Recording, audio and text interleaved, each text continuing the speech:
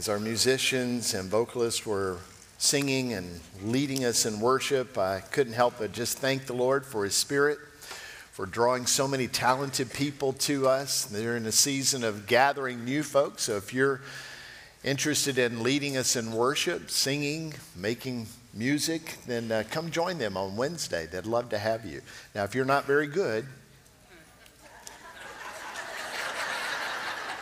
don't do that.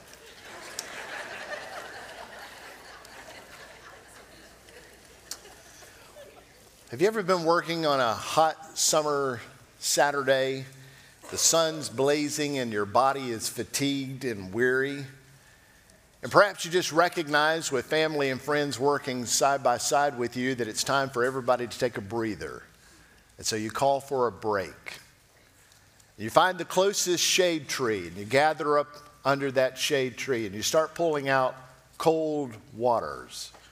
Or maybe you pour up some lemonade or any other God-honoring beverage. You recognize this is a moment of reprieve, and in that minute, you thank the Lord for work and accomplishment, and you also thank Him for refreshment and rejuvenation that comes with rest. Peter has been leading us through his epistle with some pretty challenging words, and if I don't mind saying, they're task words. They're hard-working words. Words like submission. Submit to those that God has placed in authority over you. Work even though they are berating you. Stay the course of faith, though you're challenged in it.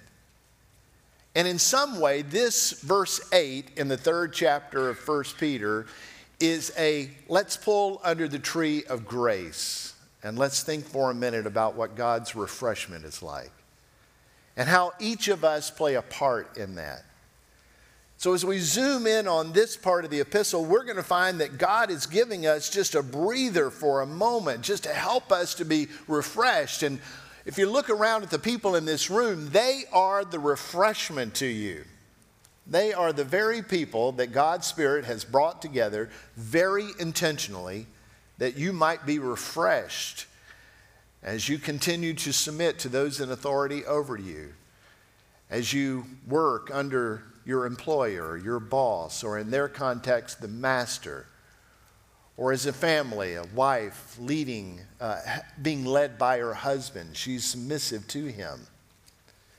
So here's what he says that will give us this refreshment under the shade of grace. Finally, all of you, this is not like only for a select number of you. This is for everyone who is gathered here today.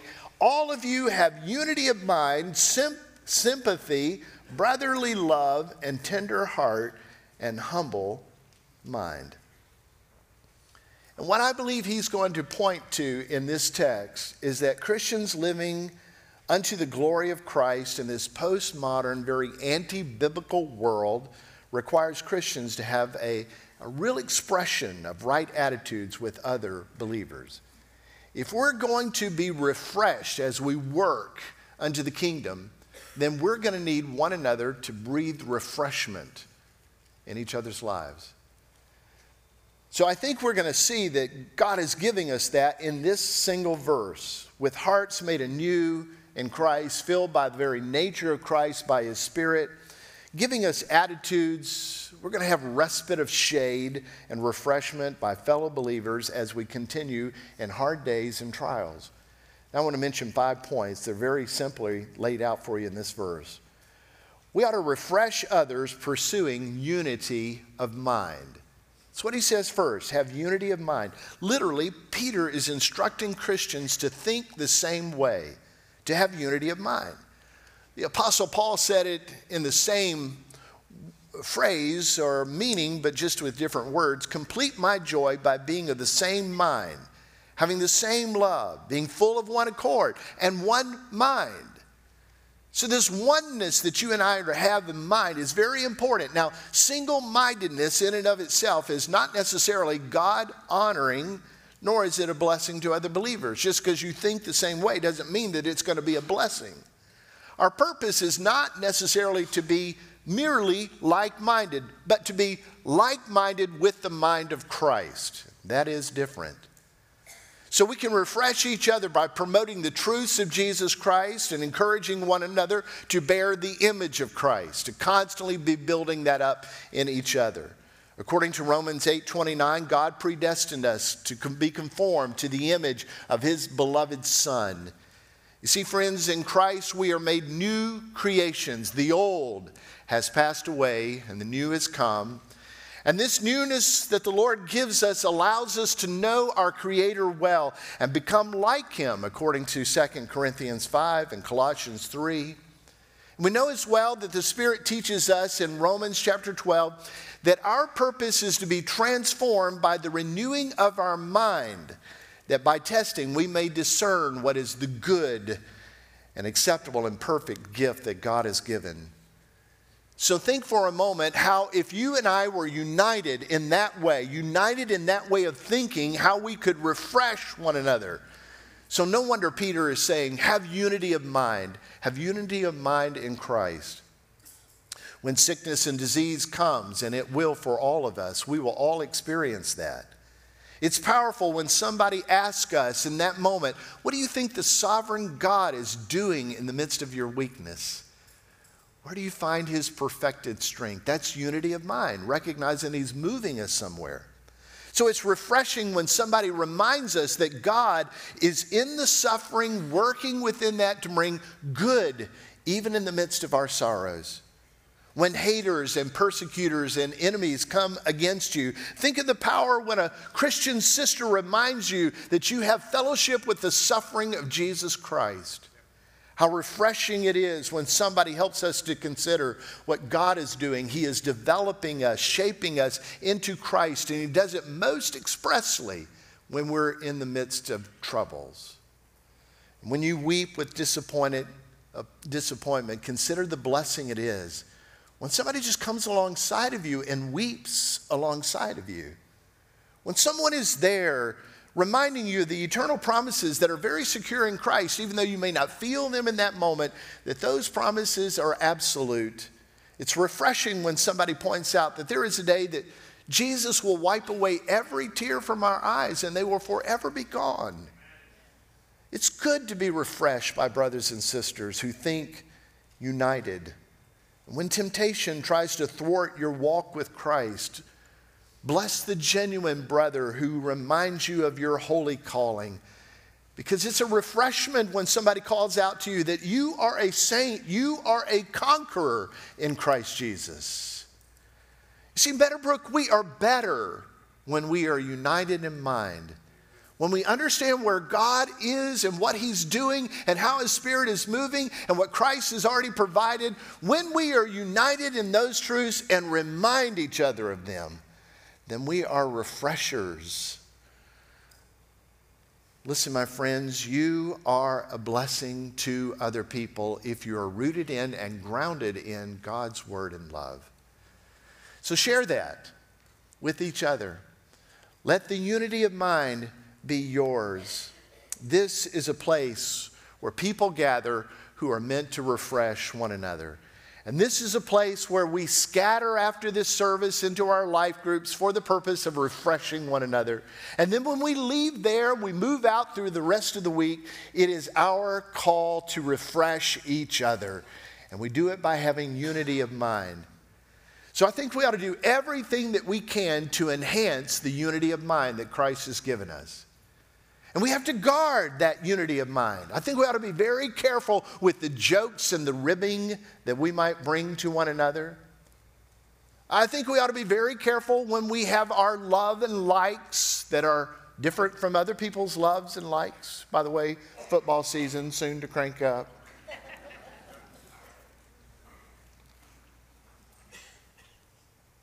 So much more that's racing in my mind right there, but I'm going to let that pass.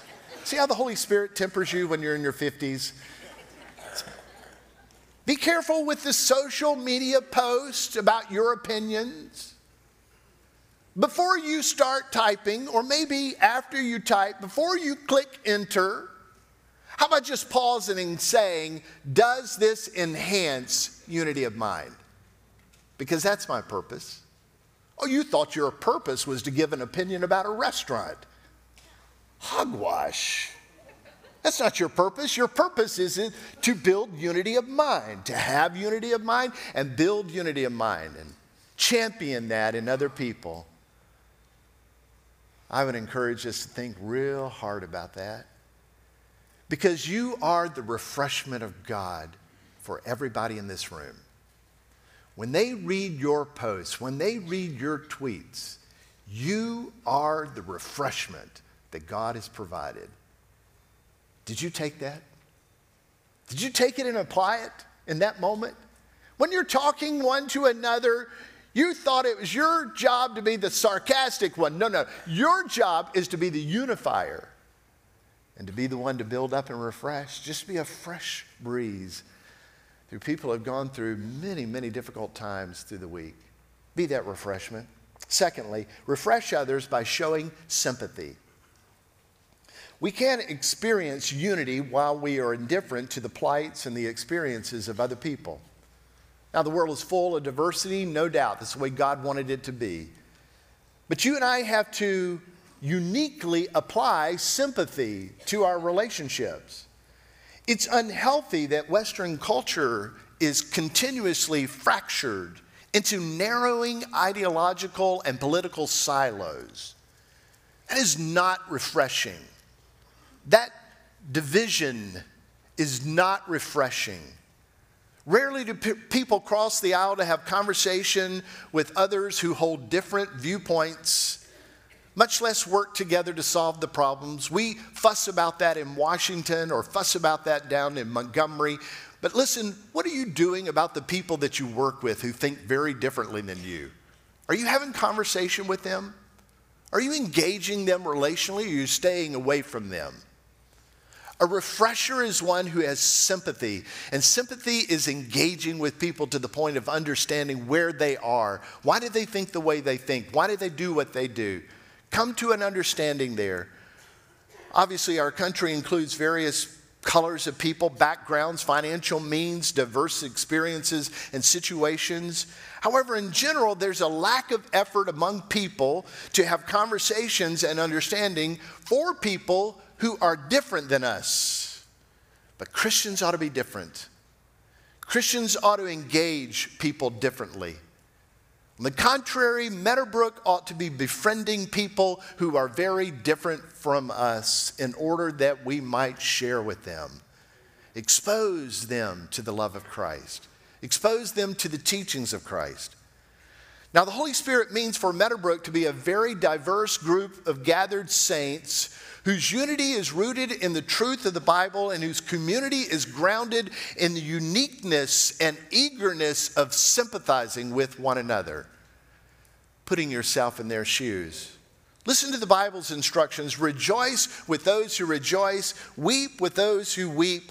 If one member suffers, all suffer together. If one member is honored, all rejoice together. It's moving towards the life of other people and finding them where they are, whether they're weeping or they're laughing, and joining them there. So we refresh others when we share the same feelings that they are experiencing. Now, you're not going to share the same experiences that everybody has in this room, but you can share the feelings of the experiences of all people. You can put yourself there in a sympathetic way. As they're going through trials or joys, put yourself there. Could I encourage you to make moved in 3 ways to refresh people? These are just some ways that the Spirit prompted my own heart and thinking. First, acknowledge someone's thoughts or feelings and frame of mind without placating them or without patronizing them. Just acknowledge what they're feeling. You say, well, I don't know the words to share with them. How about figuring out what is the word in their mind? What are they going through? And ask them, is this what you're feeling? Join them there. If they're feeling sorrow, acknowledge the sorrow. You don't have to explain away the sorrow. It's not going to do any good to try to do that. Join them in the sorrow. And when they're rejoicing, ask them about their feelings of rejoicing and find that joy in you as well. Move towards someone and respond in the way that they're feeling. Sometimes refreshment comes merely with our presence.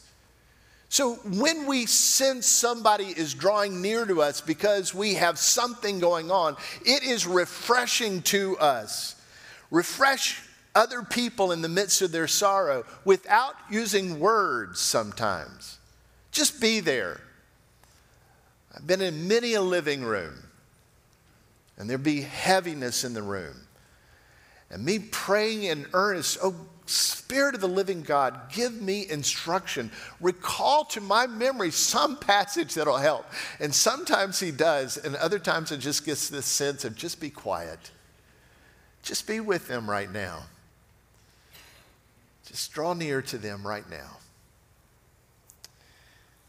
Know the powerful refreshment that comes in a well-considered handwritten note. It's part of the way we refresh and sympathize with other people. Have you ever just gotten in the mailbox, pulled out the mail, and see there's a handwritten note, and it's not going to be an invitation to a shower. It's not an invitation to a wedding. This is somebody's note to you just because. Almost all times they're acknowledging something in my life. And man, is that ever refreshing.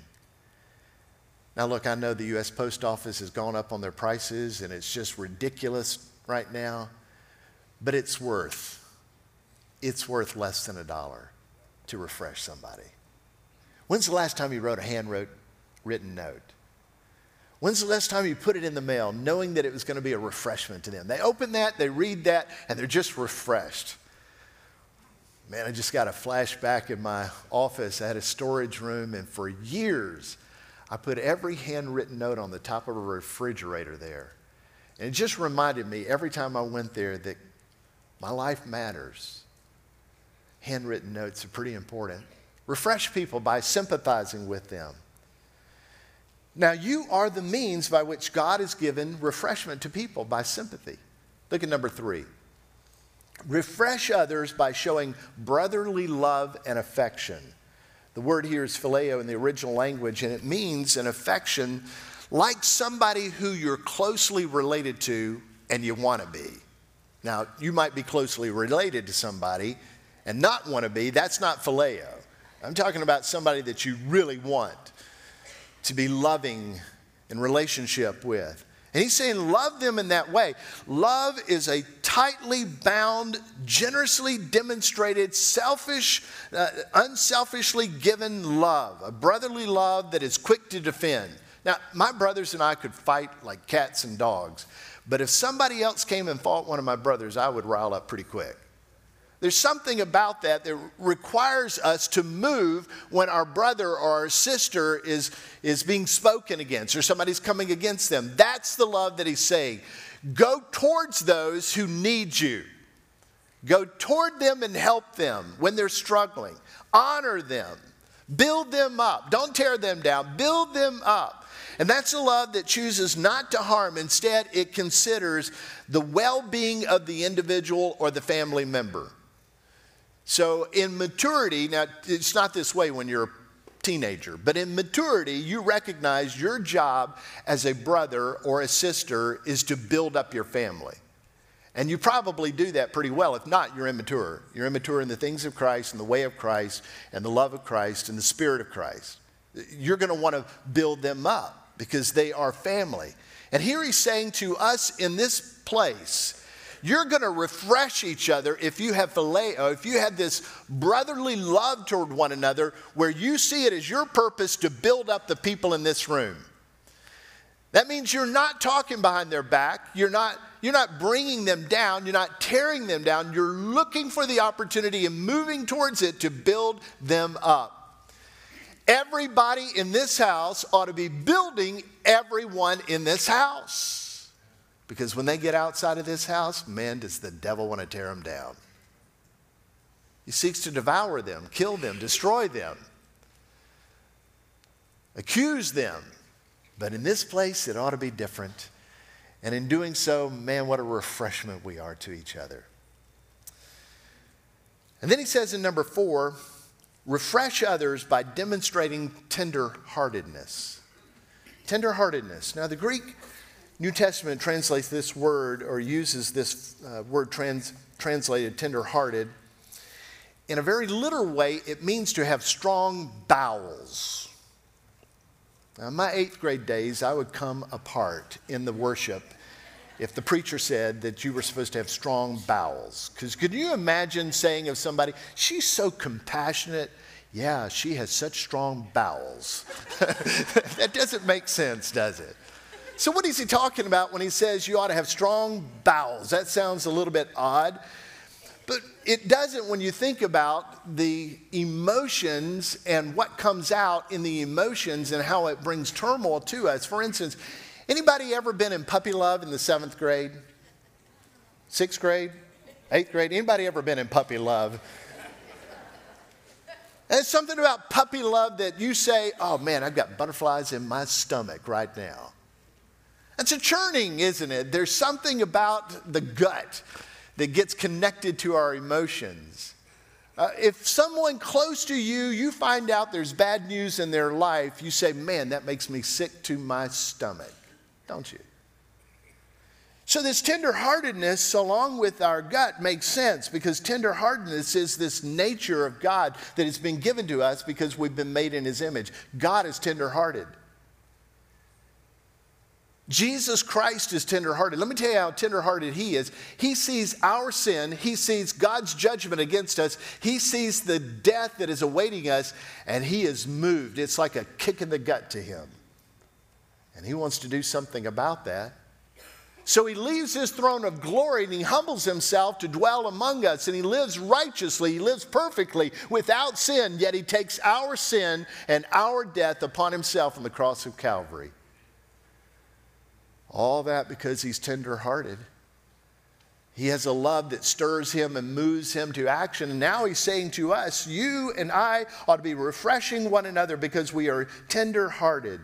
And man, the Holy Spirit elevates what God has made in us. He gives us an amp of that tender-heartedness so that when we see something, it hits us in our gut and it moves us to do something. And God has placed us to be in relationship with one another in such a way that we would be tender towards one another. That we wouldn't just be able to look away, but it would kick us in the gut and move us toward those who are suffering. Now, you may not even have the means to change that person's plight, but you'll not take a step toward them if you don't have tenderheartedness, and Peter understands that. The first deal is to be tender-hearted. Let the means come from God. Now, Jesus demonstrates this perfectly in his public ministry. He was fully God and fully man. You can't help but see that when he hears of the death of John the Baptist, whose head has been brought to the ruler on a platter. Some of the disciples of Christ, who were also the disciples of John, went to take his body and bury it. And when they came back, Jesus was still very much kicked in the gut. And he was moved. And he told his disciples, let's pull away to a desolate place. And so they decided to do that for a time of rest. They needed physical rest and they needed emotional rest. And so they get in a boat and they go across the northern portion of the Sea of Galilee. And if you've ever been to that region, you'll see it in your mind. If not, I'm going next March. You're welcome to go with us. They got in that boat and they started moving across the waters, but the people saw them. And they began to run across the northern shore of the Sea of Galilee themselves. And when Jesus and the disciples pulled ashore on the other side, there the crowd was waiting for them. Remember what happened? And Jesus saw the crowds and he was moved. That's a kick in the gut right there. He was tender-hearted for them. Now, they had been pressing against him. The scripture says that they gave him no leisure time, not even time to eat. Yet when he saw them running across the shoreline to get where they were going, and he came ashore with his disciples, he saw that crowd waiting on him, and he had tender-heartedness towards them. Listen, we can learn from this. Though he was tired and weary, Mark 6 says Jesus had compassion on them because he saw they were like sheep without a shepherd, and he began to teach them many things. Seeing the people, he was moved because he knew he was the shepherd who could provide the teaching that they were strongly needed. So he was tenderhearted enough to get out of that boat and meet them even while he was physically and emotionally exhausted. Later that day, Jesus taught the disciples how to be tenderhearted and move towards the people, believing and trusting that God would provide the resources. See, you had to be tenderhearted before you worry about the resources. Some of you are holding back, not being tenderhearted because you think you don't have the resources to make a difference. No, the first step is to have the kick in the gut and move towards them. And Jesus taught them. The same crowd, later that day, they were hungry. The disciples come to Jesus and they say, we got to do something. Send these people away that they may eat. And Jesus said, no, you move. You go to them. You feed them. Find what they have. And they found 5 loaves of bread and 2 fish. Remember this? And they brought it to Jesus. And Jesus blessed that. God provided for them. They began to disperse. The disciples began to disperse that food. And they had more than enough to meet the needs of the people. I'm grateful for those kind of opportunities for us to see that if you want to refresh weary sheep, you got to first be tenderhearted and trust God to provide the resources that he knows they need. Matthew mentions another time that Jesus thought similarly and he acted similarly. Matthew chapter 9, when Jesus saw the crowd, he had compassion for them because they were harassed and helpless like sheep without a shepherd. And he said to the disciples, the harvest is plentiful, but the laborers are few. Therefore, pray earnestly to the Lord of the harvest to send out laborers into his harvest. Now, for years, I've thought that really what he was saying is pray to God that he would bring harvesters, but it might be that he's saying pray to God that people's hearts would be moved tenderheartedly and that they would begin to work. See, it's not my role to get you to work. It's my role with the Scripture, with the Spirit's nature, to work in your hearts so that you might be tenderhearted. Take a step towards people and trust and believe that God will provide the resources. Tenderheartedness. With tenderheartedness, you can refresh people in Jesus' name. Now we're at number 5. Refresh others, thinking and relating humbly to them. One writer aptly stated, humility is arguably the most essential, all-encompassing virtue of the Christian life. I think that's true. Where does it start? It starts with humility. I need a Savior. It starts with humility. I need mercy. I'm spiritually a pauper. I need you to work in my life. I have no means whatsoever. It always starts with humility. Do nothing from selfish ambition, Paul says to the Philippians, or conceit, but in humility count others more significant than yourselves. Humility, that's the nature of Christ, isn't it? And so if you've been born again, then he has given you his humble nature. Walk in that nature.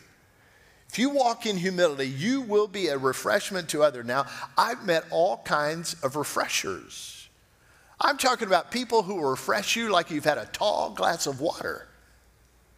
They are wonderful refreshers. They are still in my life, and if I think back on my life, I could name them one by one. Amazing refreshers.